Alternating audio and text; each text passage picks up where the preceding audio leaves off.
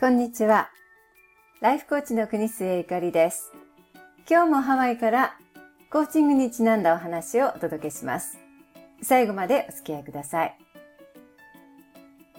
2019年11月24日第110回目の配信は、あるマッサージ師のストーリー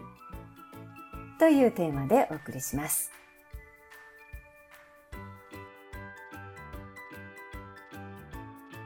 古式タイマッサージは生命の科学と呼ばれるインドの伝統医学アーユルヴェーダから発生したんだそうです。古くから伝わるタイマッサージでは、マッサージ師と顧客が一体となり、ヨガに近いポーズをとりつつ全身施術をすることもあるため、二人ヨガと呼ばれているのだとも初めて知りました。タイのチェンマイを訪れた折、伝統的タイマッサージの施術を受ける機会がありました。2時間以上かけてじっくりとしたボディケアとともに心のケアまでしてもらったように思います。私に施術をしてくれたマッサージ師ボーンさんは40代後半のどっしりタイプのタイ女性でした。肩も腕もなかなかの筋肉質、体全体で覆いかぶさるような力強いマッサージ。しかし肝っ玉母さんの手にしっかりとつかまれているような心が休まるひとときでした。大部屋施術場を見渡すと、マッサージ師たちは同色のユニフォームを着て、ボーンさんのような体型もいれば、ほっそりと少女のようで、こんな人でも力強いマッサージができちゃうんだなと思わせる人などもいました。東洋思想に基づくタイマッサージでは、肩が凝る、腰が重いなどという場合でも、局部的に患部の施術をするのではなく、リンパと血液の流れから体全体の体調改善をするそうで、頭からつま先までの施術です。施術をする施術師も受ける本人も一種無我の境地に達することもあるということで、これは自律神経を刺激し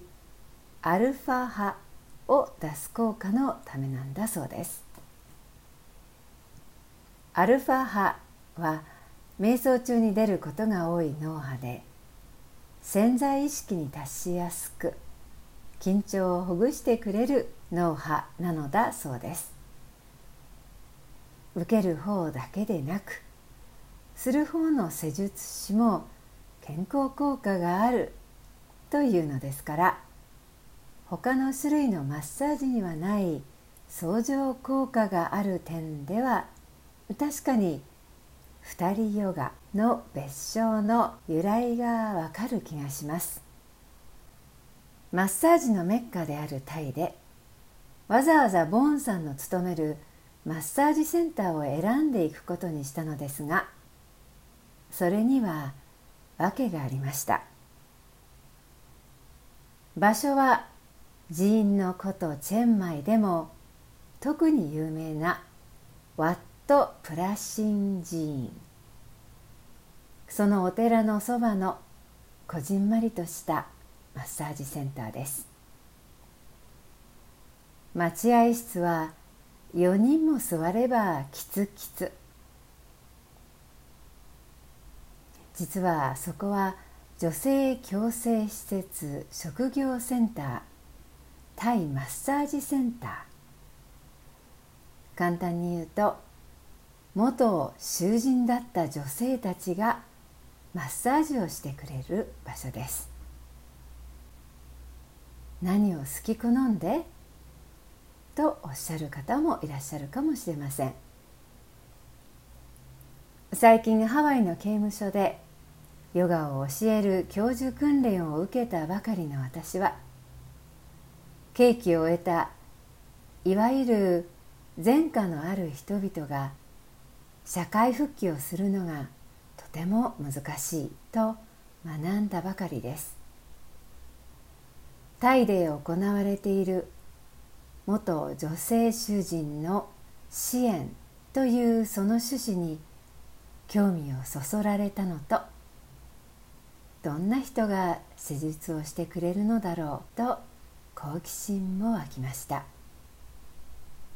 タイの女性刑務所は凶暴な犯罪者は大変少なく、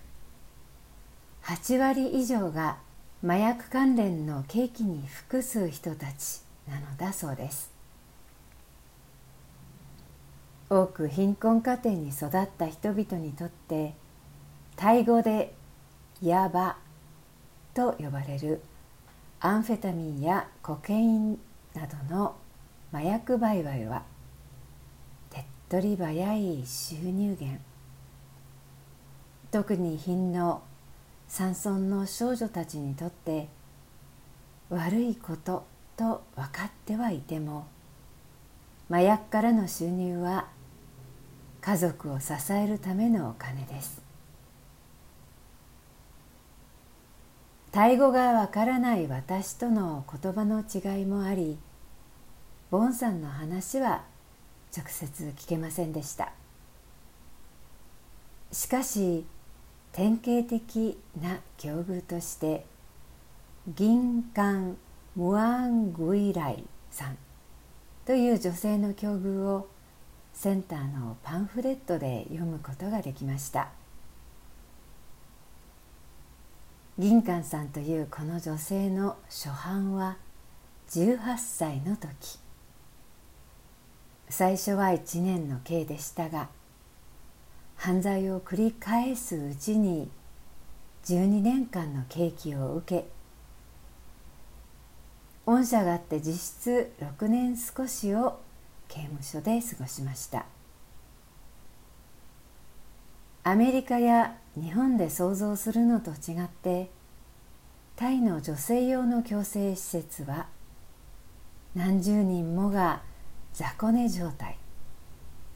湿気が高く人口過密なため、かなりの劣悪な環境であるのだそうです。キンカンさんは出所している間に結婚し、子供も設けましたが、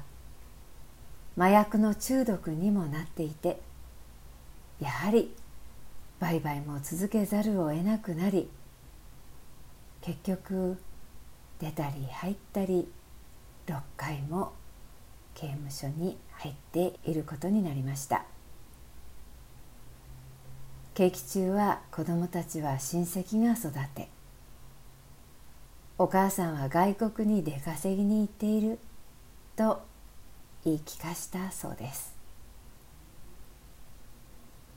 ボンさんやギンカンさんのような助手は、刑期を終える前から洋裁や刺繍を習ったり、マッサージ師の訓練を受けたりと、一生懸命社会復帰の努力をします。しかし一旦前科という刻印が押されてしまうと、雇ってくれる人が激減するのは日本もタイもアメリカも一緒です。仕事がなく経済的に自立できなければ、出所してもまた悪行に走り、刑務所の出入りを繰り返すのが助手たちのパターンなのです。元助手によるマッサージセンターは5年前の2014年にタイの労働省に働く職業訓練専門の役人シュニャヌン・ヤジョンさんという方が、国際ビジネスと社会学の専門家でベルギー人のティエリー・ガリブさんと協力して設立したそうです。囚人だったという過去を隠すのではなく、それを乗り越えて生きていこうという趣旨で、あえて元囚人によるマッサージを前面に出したマッサージセンターができました。5年後の今、センターはチェンマイ市内5カ所に増え、元犯罪者更生支援は地元の人から観光客にまで広い支持を受けているそうです。国連でもこの活動が認められ、こういったプログラムを世界中が注目しているということです。麻薬関連の過ちを刑務所で罰するのではなく、中毒患者として病院で治療し、さらに更生支援をしようという考え方もあるそうです。2時間の施術の終わりごろ、アルファ波にぼーっと漂っていた私は、それまで後ろで背中を押してくれていたボーンさんが、私の頭髪を優しく指ぐしで溶かしているのに気がつきました。それは今までの力強いマッサージとはちょっと違う手つきで、なぜだか中学生だった私に母が三つ編みをしてくれた時のことを思い出させてくれる手つきでした。あれ？と思って少し後ろを振り向くと、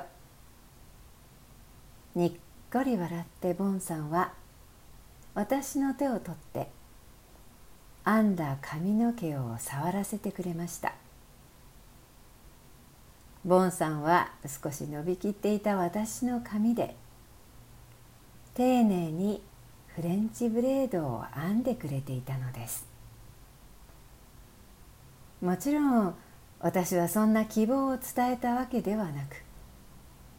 ボンさんが自然にやってくれたことのようでした。長い施術の後の不思議に心温まる一瞬でした。きっと人に言えない苦労を重ねてやっとここまで来たであろう施術師のボーンさんは、世界中から来るお客さんをこの微笑みで癒しているんだろうなと私は思いました。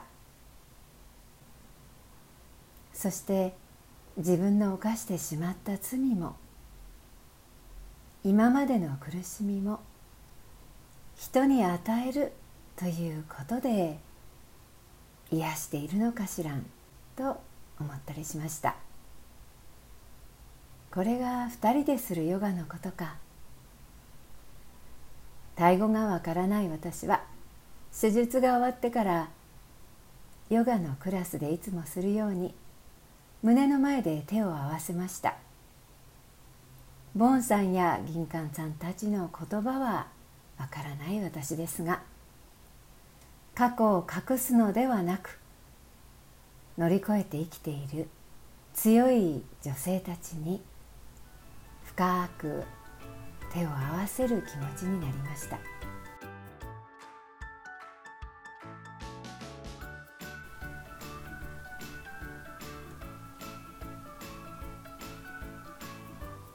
いかがでしたでしょうか。人生がみるみる楽になるコーチトーク、ゆかりのポッドキャストをいつも聞いていただきありがとうございます。ご意見やご希望、ご質問、コーチング、ヒプノセラピーなどのお申し込みがありましたら、電子メール dr.yukari@gmail.com こちらの方にお寄せください。またお友達ともこのポッドキャストをシェアしてくださるととっても嬉しいです。それでは次回またお耳にかかります。今日も素敵にしなやかに爽やかにお過ごしください。お相手はハワイのライフコーチ国末ゆかりでした。